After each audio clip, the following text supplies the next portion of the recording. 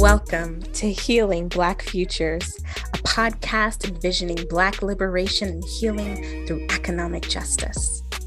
This podcast is brought to you by reparationsforslavery.com. I am your host, Asia Dorsey. Episode 2, Reparations, Afro-Futurism, and Housing Justice. Housing has a connection to every sphere of life opportunity. I'm not just talking about the structure or the building. We're talking about the land it sits on and everything around it that creates a community or creates a sense of home is what's at risk for people. And so when we're talking about Black people being able to access healthy futures, we have to talk about housing. Housing justice is an important element of the movement for reparations. Given this country's history of housing discrimination, including redlining, credit and appraisal fraud, blockbusting, and many other discriminatory practices, repairing what's broken requires both an understanding of current housing policy as well as an Afro-Futuristic vision of what's possible. Our guest today is Rasheedah Phillips. Rasheedah is the Director of Housing at PolicyLink, a national research and action institute advancing racial and economic equity. She leads their national advocacy effort to support the growing tenants' rights, housing, and land use movements.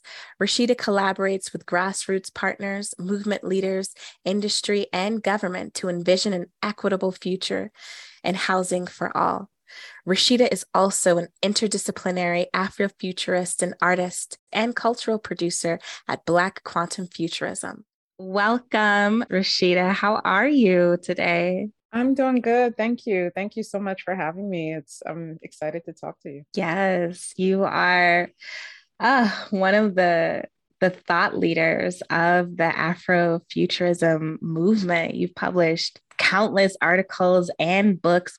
You work and create at the intersection of Afrofuturism and housing policy. Can you briefly explore for us how these two worlds intersect? So in 2011, I started in Philly an event called the Afro-Futurist Affair, which was really a way for me to try to connect this idea of Afrofuturism to the work I was doing as a housing advocate, as an attorney, working with low-income communities, particularly Black communities who were facing displacement, facing loss of benefits, all of these things, but who did not have this opportunity because they were so crunched into this space of, urgency and crisis, were being locked out of the future. And so just thinking about what this idea of Afrofuturism could bring and could mean to the folks I was connecting with through my work as an advocate was really important. And so that's what the Afrofuturist Affair was about. It was about creating that space, but also for me as a creator to create a community and to be part of a community of folks who were thinking about these ideas and talking very explicitly, using this explicit kind of language, this explicit imagery, terminology around Afrofuturism and how we could start to apply that in the world of policy, in the world of housing, and start to really shift the conversation from one that is like 60 years old in terms of like what we need to do to change access to housing and access to the future.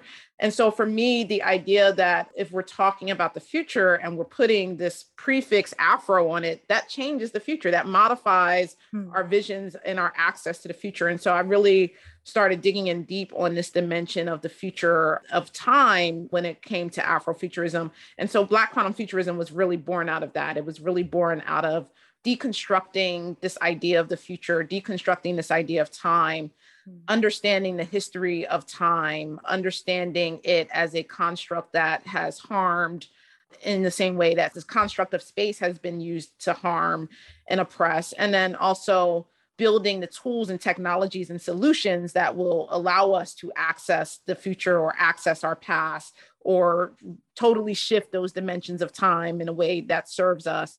I want to circle back to what you said about adding the word Afro to conversations about futurism was something that gave Black folks access to the imagination space as something liberatory. And I also, in this conversation, because you're doing something that's really unique and cognitively complex. You are bridging sort of these deficits in imagination with actual, real, and tactile policy work and policy change. You're creating this like brand new archetype of really how to be in the world and how to bridge your sort of artistic, creative self with this like hard sort of, we're talking about policy and we're talking about legislation, we're talking about the law. And so I just wanted to sort of really name sort of what you're up to and how impactful of even just your way of being recreates our imagination about what's possible in social change work. Thank you for sharing that. Yeah, that's a beautiful way to put it, you know. I appreciate that. So to prepare for this interview, I asked you to share an article that was on your spirit. And something that we like to do in this podcast is we like to explore different ways of being with text. And so I would like to read a little bit of Sophie House and Crystal Okorafor's Under One Roof. It's their 2020 article. And I want to read this in order to bring us into the current state of Black housing. And I would love for you to expand on this piece, but really what I'm curious about is how it lands somatically in your body. So I'm going to start the reading now. They write, in the 1960s, federal housing policy shifted. The civil rights movement broke down many of the formal mechanisms excluding Black households from home ownership opportunities. But what replaced them was a system Keeanga Yamada Taylor has termed predatory inclusion, built on exploitation and extraction through financial products like contract for deed agreements and subprime loans. Predatory inclusion builds on the logic of 19th century land sovereignty and 20th century racial planning, but rather than withholding superior housing placements, it imposes inferior ones for corporate gain. Housing injustice continues in the neoliberal area as de facto market-driven strictures replace de jure government-designed ones, yet yield the same racist results. Black families now comprise 45% of public housing residents, vulnerable to both the undignified conditions of disinvested sites and potential displacement from privatized, refinanced ones. How did hearing that land for you? And is there any other context you would like to give to what the fight for housing rights looks like now versus what people traditionally think about it? I would say the way that landed on me is in the form of anxiety. I tend to feel anxiety like in my stomach area. So just feeling that like anxious, like fear of the future, this continuation of the past into the future. And so just thinking of this unending circle, this like negative cycle, this cyclical nature of housing exclusion, that's what it kind of brings up for me. And there's a lot of context that's in that article, but in terms of how it connects to the present, what that article really does that is in some ways unique in terms of how it's framed is that it's framing housing, the housing crisis as an abolition crisis, right? As something that squarely fits within the framework of abolition in terms of how we need to address and tackle it. And that's not something that we are used to thinking, not a way that we're used to thinking about housing, but it absolutely quite like Afro-Futurism, right? Like when I first heard it, abolition and housing makes so much sense, right? Because of that history that you previewed in that brief paragraph of how it's absolutely what we see as housing today and who's excluded from it ties directly back to enslavement, ties directly back to indigenous land exclusion and being evicted from their lands, right? It all ties back, and it's a very thorough line, very clear line. And often when we're talking about things like redlining or Jim Crow laws, right, we're talking about it as if it's past, as if it's something that happened. And again, if we're talking about it in a very linear, progressive sense, we're cutting the past off from the present, from the future, and we're putting them in these neat little boxes. But when we look at it in this sort of more expansive way, and with a more expansive lens of Afrofuturism and abolition, we can tie it in the same conversation back to slavery, back to, the very first, forms of land and housing exclusion that existed when this country was colonized. Yeah, no. Thinking about sort of this housing crisis as cyclical and as already always happening.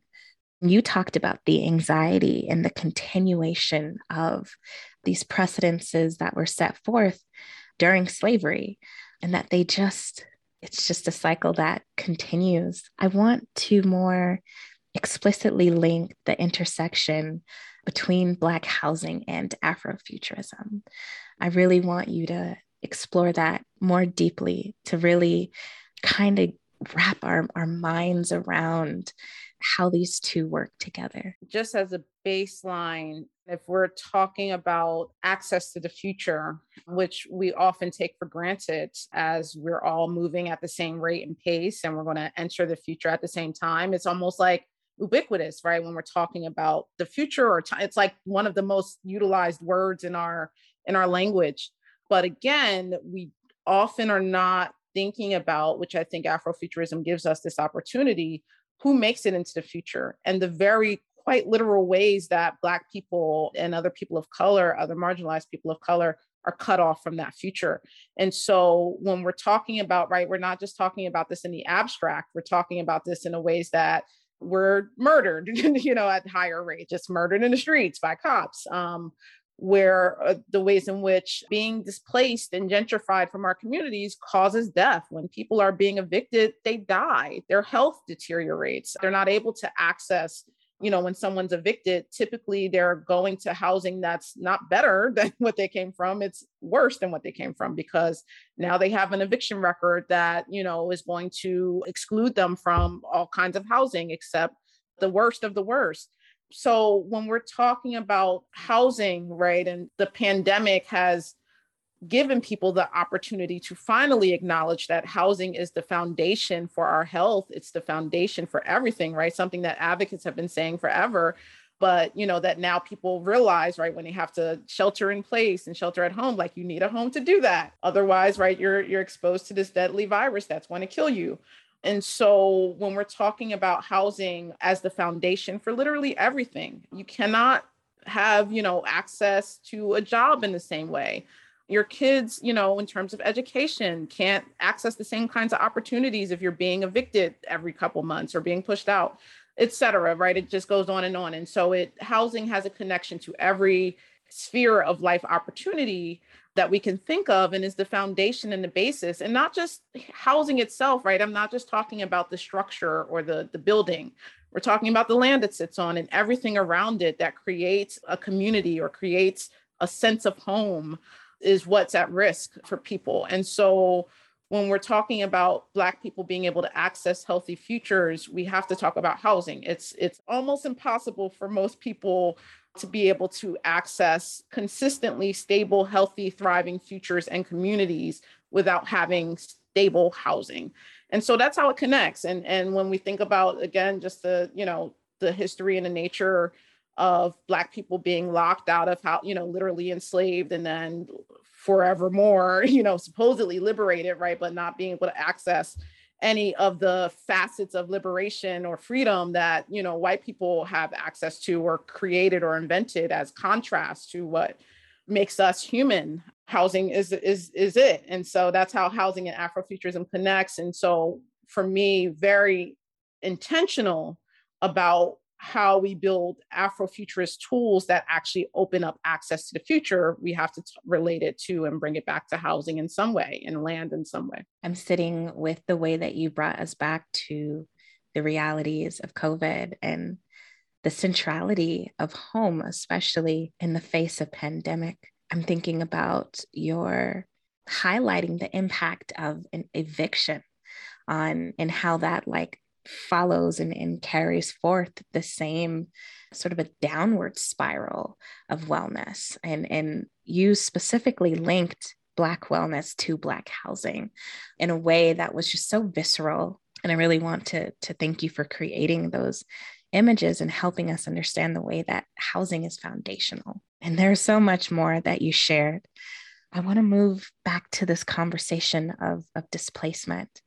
and this question is a little bit complex, but it's how is time physicalized through the process of displacement? Yeah. So in so many ways, I think some of which I just named in terms of like how when folks are displaced, like literally their lives are cut shorter.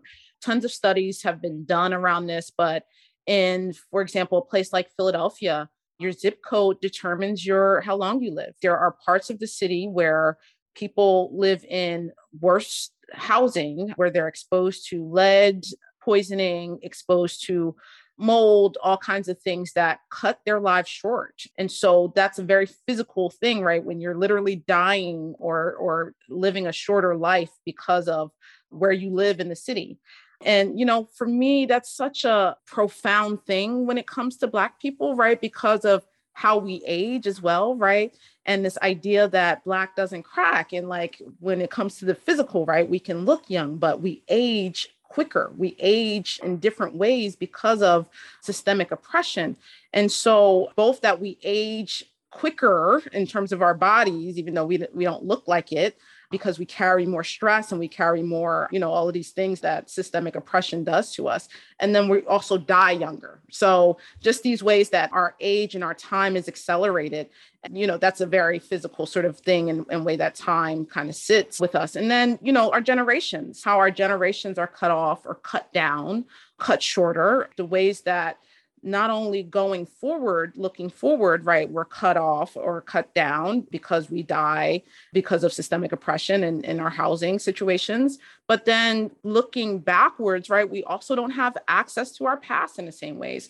I lament all the time about how, for my family, because I don't have access to historic records or stories, and because people in my family have died young, at young ages, I don't have access to family history in the same ways. I can't go back further than like my great grandmother. And I have to really, and this is why Afrofuturism is important, because it allows for speculation, right? It allows us to open up that space of the past where we've been cut off or where it's been erased. It allows us to recover that erasure. And so the ways we're cut off both forward and backward, cut off or cut down.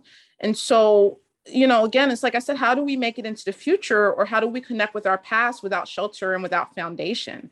How can we make or keep memory without a place to hold or deposit that memory in some ways? Our bodies obviously is really important for that as well. But also, the body shouldn't have to hold everything. So the house and the home, right, is also a place to hold external pieces of ourselves or externalize our memories. And so also just this idea of like nostalgia as well. The word nostalgia itself is very connected to home. The word derives from sickness of home.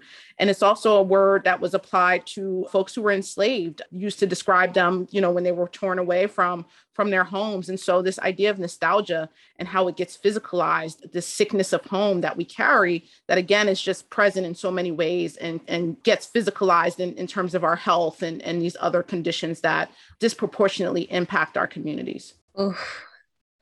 I teared up quite a few times in your sharing, especially when you said the body shouldn't have to hold everything. And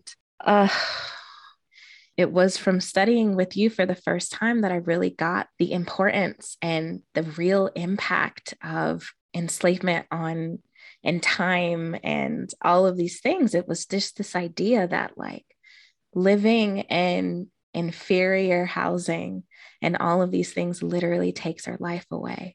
And so there is a way in which the construct of the social relationship between enslaved Africans and enslavers literally takes back our life force. And so, yeah, thank you so much for sharing in that way and grounding this conversation of housing into the body. That was just really profound for me to hear. And I'm really thinking about like homesickness and nostalgia and in all of the deep ways that environmental racism literally creates these instances of sickness in the home. There was another concept that I really learned from you, and it was this idea of temporal reparations. Can you begin to just help us explore this landscape of what time in relationship to reparations could look like. Yeah, absolutely. So the idea of temporal reparations is really, in some ways it's this idea that Maxine Waters so beautifully named, which is right, reclaiming our time. It's like no less than that. And so, right, I think it exists quite beautifully alongside of these ideas that are developing around, reparations in terms of very specific types of reparations. Obviously, the idea of reparations is what very well developed, but in terms of things like spatial reparations, which I'll give this definition by the National African American Reparations Commission, which is that spatial reparations are a restorative and reparative geography of socioeconomic and political opportunity, particularly for those displaced and dispossessed by American slavery and their descendants. And so that idea of spatial reparations and temporal reparations, right, can exist alongside of that about all of the very, very specific ways, right, that we've been harmed by time, that time is uneven for Black communities, that we suffer and experience time poverty in very specific ways. So I gave a couple of examples, but can give plenty more, right, of just people, for example, who are facing eviction and the sort of ways in which time is out of whack in the eviction system for someone who goes into a court and, and 21 days later can be losing their home, can be kicked out of their home. And then all of the different choice points that go into that decision to evict someone from their home, right?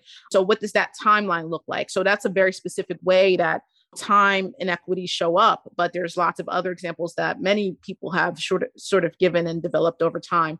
Also want to give this definition of grief reparations that Joy Kemet shared that I think really, really speaks to this as well. So Joy Tabernacle defines grief reparations as giving space, time, resources, funding for Black people to collectively and somatically process traumatic experiences and death, regardless of when these events occurred. And so I think that's also, a form of temporal reparations when we're talking about what Joy Tabernacle defines as grief reparations, right? This restoration, this acknowledgement of how time has been used to oppress Black communities in particular, and making specific repairs to that, giving specific forms of repair to that.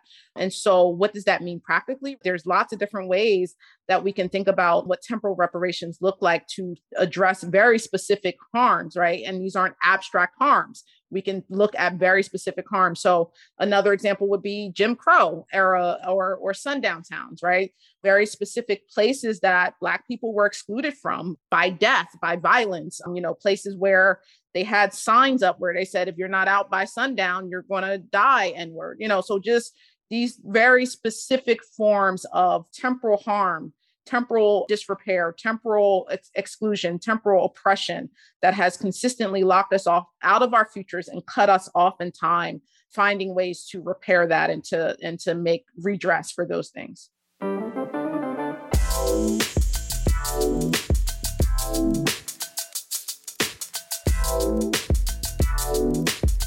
Welcome back as we continue our conversation with Rasheedah Phillips, Director of Housing at PolicyLink. Yes, taking back our time. Thank you, Rasheedah. Thank you for the two broader definitions, thinking about grief reparations and Joy Kemet. And so, yeah, those definitions were so useful. And also, it's just such a unique lens to the way that we think about reparations, because it's usually just for like slavery, but you're really asking, like, how do we give Black people their time back? And that's so powerful. As the Director of Housing at PolicyLink, might you share some of the most reparative housing policies or innovations that you have come across in your career? Yeah, so I think there's a lot of models and innovations out there. And the things that a lot of them have in common is that they enable community control of housing and land, and that they don't treat housing or land as a commodity. And so that's going to be models like community land trusts, models like land back and land restitution movements, land tax, returning land to Indigenous stewardship, co-op models that are just not the traditional way, atomized way of thinking about housing, thinking about land, thinking about ownership, and thinking about control as something that belongs to one person or one family, and that passes down in this time machine that only, one family can get into at a time, right? And so models that really expand that and that call on, again, call back to or refer back to indigenous and Afro-diasporan practices around land stewardship and communication and relationship to the land and to home. And so there's lots of models out there, and some of them are like incorporating culture, incorporating community, thinking about things like the commons, right? That just, again, expands it from this home as domicile, home as your castle, a very white European westernized way of thinking about land and home, to, again, try to tie it back to what existed before and what has been existing in communities outside of the gaze and the eye of, the white gaze and white supremacy. And so a lot of these kinds of models don't have the policies or legal frameworks to really support them in a way that they need to be. Part of my work, at least at PolicyLink, is how do we create those kinds of frameworks? How do we shift the market to support or to even try to take these kinds of models off the market, right? So that it creates permanent opportunities that will continue to pass down through communities. And so a lot of the things that are needed to support these movements don't quite exist yet, or are emerging areas, right? But in some ways, when you create a policy or a right or something, right, it puts it under a legal framework that constrains it in some ways, right? And so this kind of balance between recognizing something as legal, as a model that, the government can get behind or the market can get behind, in some ways takes away that control, because we just don't have the structures in our society to be able to accommodate these more expansive ways of thinking about land and housing. So happy to have a radical lawyer on our team. There was much that you named around what does it look like to put these really radical institutions into legal frameworks that were meant to destroy them, and the amount of creativity that it takes, the amount of pushback and fight that it takes. I was really feeling that. And I was also really imagining you and the multifaceted work that you do, both simultaneously pushing towards that beloved future and the really practical, tactile, and technical ways that you work on a daily basis to deconstruct some of these structures so that the ones that we're dreaming about can take root. So this is one of my favorite sections in the podcast. And here we actually travel to the beloved future. And I had the opportunity to interview you from a place of being situated in the space where all of the work and all of the things that we have been fighting for have come to pass. And so, do you consent to being interviewed from the future? I do. Thank you for asking. Yes. So, will you walk with us through the landscape of an Afro future where the goals of abolition and housing have been met? Yes. Yes. I'm walking with you. We are walking. We are walking. And Rasheedah, what's surrounding us right now? So surrounding us is lots of green, lush trees, very tall, lots of different flowers. There's a lot of voices. I'm hearing children. I'm hearing elders. I'm hearing a lot of sounds. I'm hearing music. Yes. And thinking about the future of housing, where are people living? What's living like? So people are living together. There are shared models. We're sharing the land. We're communing. The land is not just something that structures sit on, but it's living. We're in relationship to it. We're listening to it. We're not extracting. We're living together in harmony, understanding that the environment is alive just as much as we're alive, and we're figuring out ways to live in harmony with it. And we don't have it perfect. The future is not perfect. I don't believe in utopias. I believe in shared agreements, shared models and codes for living that we all agree on and strive towards.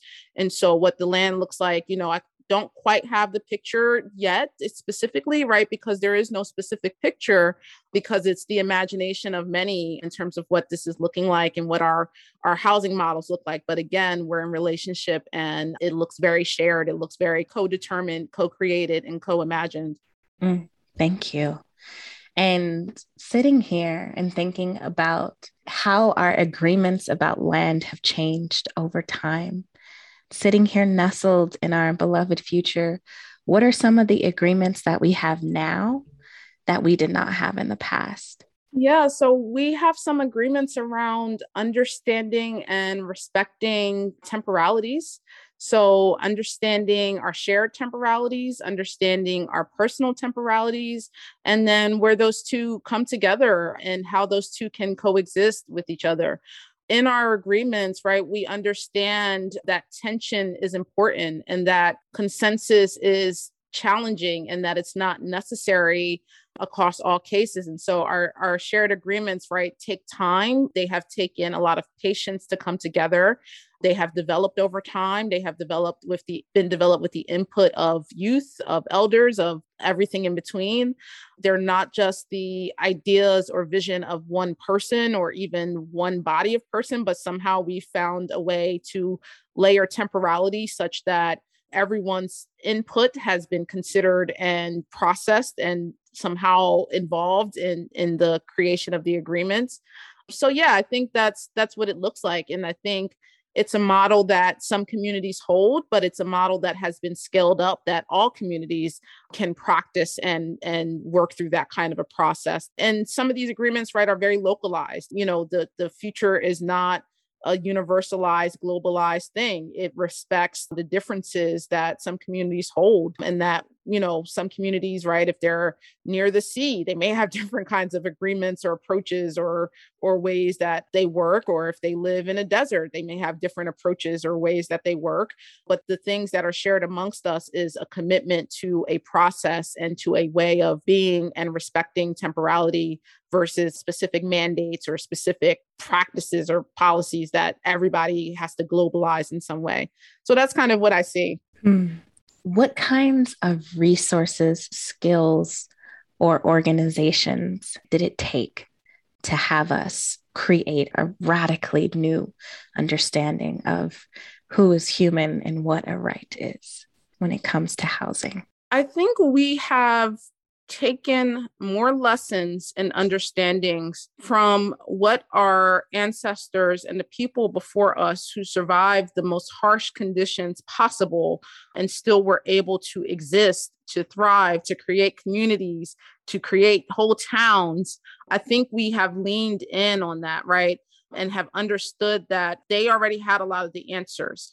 And we have designed our communities in a way that pulls on and leans on and uproots that information that for many of us is missing or is hidden. And so I think we're starting to come together to have those conversations. You know, again, abolitionist frameworks, other kinds of frameworks that we don't typically talk about when we're talking about designing and modeling our communities, but that we are having these conversations, right, within our communities, and we are building and innovating and have innovated these frameworks in previous lifetimes. And so pulling in those lessons in the future, we have done more than just talked about it, but we have actually utilized that to design our communities, have drawn on those lessons, have drawn on the lessons of speculation, of Octavia Butler and of Gloria Naylor in terms of how we can think about time, how we can think about land, how we can think about the future, how we can think about shared agreements, how we can think about rebuilding communities in the face of destruction and what looks like dystopia that we're currently in our present reality living in. It's not at all a fiction. And so if we can survive it, and we have survived many dystopias before as Black folks and as folks of color, Indigenous folks, we'll survive them again. But we have to unbury these lessons that are there, that our ancestors have. And we have to figure out ways to communicate them to each other in ways that gives us cover, because often, right, when we do put our stuff out there and start planning, that's when we're even more targeted than we already are. And so figuring out ways to recreate these kind of networks of sharing information that is undercover, but that allows us to build, allows us to, right? And I think, and which is why I love quantum physics, because it offers us a language and some constructs for how we can do that, how particles communicate across time without being anywhere near each other. They can be across the world and share information. I was having this conversation a couple of weeks ago about how our ancestors were able to do that as enslaved folks. Like, how the fuck were they able to plan, talk, communicate, get it together, right? Like, what were the things that they used, that they looked at, that they incorporated, that they divined to be able to plan on these mass scales to be able to escape? So taking those lessons and figuring out and recreating those networks, those neural networks, those bodily, and this is stuff too, like plant networks, however we need to talk and communicate to start to plan at that. We have figured out that language and that technology, and we're using that in the future. I feel so inspired. And I want to mention that Rasheedah really does love quantum physics. She was recently awarded the Collide Residency Award at CERN. So shout out to you and continuing to merge all these different realities and ways of communicating. And so now we're going to walk back to our beloved past / present / future. And I want to thank you for walking with us in the beloved future, Rasheedah. Yes. And so for our final questions, we really want to think about ways and movements towards making repair. Like, how can we as a community of reparationists, how can we act on behalf of housing abolition and towards creating that solid ground for Black people to build their worlds upon? Yeah, I think what I would say, and this is a hard question to answer, but I think what I would say as a baseline is that you have to consider the ways that you can make it a daily practice. So often, right, when we think about things like reparations, it feels so big, it feels so huge. There's so much, to put under this umbrella of repair and what needs to be repaired that it feels daunting. I can imagine. I mean, I know it feels daunting for me to even think about where to start. And so thinking about the everyday, the practical, the ways in your daily life, because it starts with you, it starts at home, as with all things, right? If we don't start at home, we're not going to be able to do it out in the world, or if we're doing it in the world and not at home, it's very inauthentic, right? And it's disconnected. And so I encourage folks to just figure out what it means for you in your everyday life to engage in this practice. What does it look like in a daily practice? What does it look like for you? There's this saying that they had on Twitter of like, abolish the cop in your mind. Like, what does that look like, right? Like, and having to think about what the cop in your mind looks like, right, on an everyday basis. Like, how do I, in my own privileged ways as a Black person who definitely, right, suffers from oppression and racism and all those things, right? But I have certain privileges. And so where do I understand where my privileges are? How do I give those privileges up or back? Or how do I spend that privilege when I'm with other people who may not have those privileges? If I can do that, right, like other people can do that in an everyday way around, especially people who are privileged with whiteness, finding ways in their everyday life to practice reparations, practice abolition, because it absolutely starts at home. It starts with your own values. And it's not even like this thing of like, educate yourself. Like, it's beyond that. Like, at this point, we beyond, like, you can educate yourself, do that on your own time. Like, no, you have to figure out how you put it into action and into practice. Like, we're on an accelerated timeline.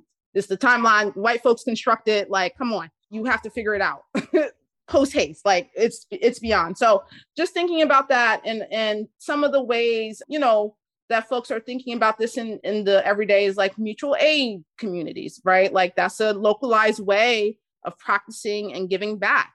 Also understanding for yourself internally, right? Like, do you need to have this work acknowledged in some way? And that's the thing that a lot of people also run into. Like, they need to be acknowledged, they need to be honored, or they need someone to see that they're doing it.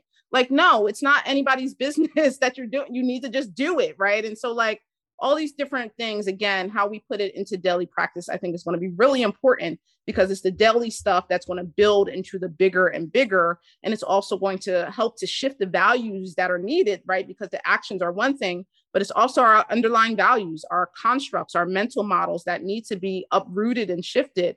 And so how do we also question that in a way that, again, builds towards the bigger? So we have to shift those underlying values. Mm-hmm. So I'm going to ask this question differently. People listening to this podcast are ready to make reparations. Where should they send their resources? What projects matter to your heart? What are some of the most powerful ways to direct energy in this moment? And in what ways can we direct energy to you? And in what ways can the work of Black quantum futurism be supported? That's such an interesting question that I don't get asked often. I would say the things that matter most to me when people are thinking about making reparations is what's happening locally, how you're building relationships with people in your local community that will tell you where you need to spend your money and where you need to be making reparations. I think it's different for every community. And it's only when you're in relationship with folks, right? Like if you're not in relationship with folks, right, send your money to wherever, but it's only when you're in relationship with folks and you understand what they need and they tell you what they need and where to direct it, that you're going to have impact, in my opinion. So that's what I would say. I would want to see everyone building those relationships on the ground with local folks, the people who are most impacted, who will tell you where is the best way to funnel your support and your reparations. I would say for the work of Black quantum futurism, I don't know. That's such a hard question. Yeah, just follow us. I think part of what feels supportive to me is acknowledgement at this point, right? Making sure that we don't get erased and that we are cited feels really important. I think we are at a place where we have material resources and our work is always about how can we give those material resources to others who need it more, who need it the most. And so I would say for folks, if you are thinking about reaching out to us, collaborating us, working with us, know that right before you approach us, that is important to us. And that when we are working with folks in communities, we prioritize that community and we're going to work to build resources in that community. And so that's what it's all about. I'm curious if there is anything else that you would like to leave in the hearts and the imaginations of the people listening to this podcast today. I'm just really excited to be having this conversation and to see how the movement is expanding and how it's shifting and shaping itself in different communities, but towards a larger sort of translocal conversation and strategy. So I'm really excited and I'm happy to be part of this and hope that we can continue this conversation in other forms. Thank you, Rasheedah. I just want to acknowledge that a lot of my work as a futurist has been directly inspired by Kamei and yourself. And this podcast, largely its structure and its heart is an ode to you and your work. And so I just wanted to give you so much thanks for the work that you have done, the work that you are doing, the work that you will continue to do, and the way that you work us into being more beautiful and more powerful manifestations of ourselves. So thank you. Thank you so much. And thank you for your work, Asia. Brilliant and also extremely inspiring. And I am so appreciative and grateful that we're in community together and we're in this work together. Word. Thank you. Thank you. This episode with Rasheedah Phillips, Director of Housing at PolicyLink, was conducted by Asia Dorsey and produced by Lottie Lieb-Dula for reparationsforslavery.com. Reparative contributions could be made at www.policylink.org. You've been listening to Healing Black Futures, a podcast envisioning Black liberation and healing through economic justice, brought to you by reparationsforslavery.com. I'm your host, Asia Dorsey.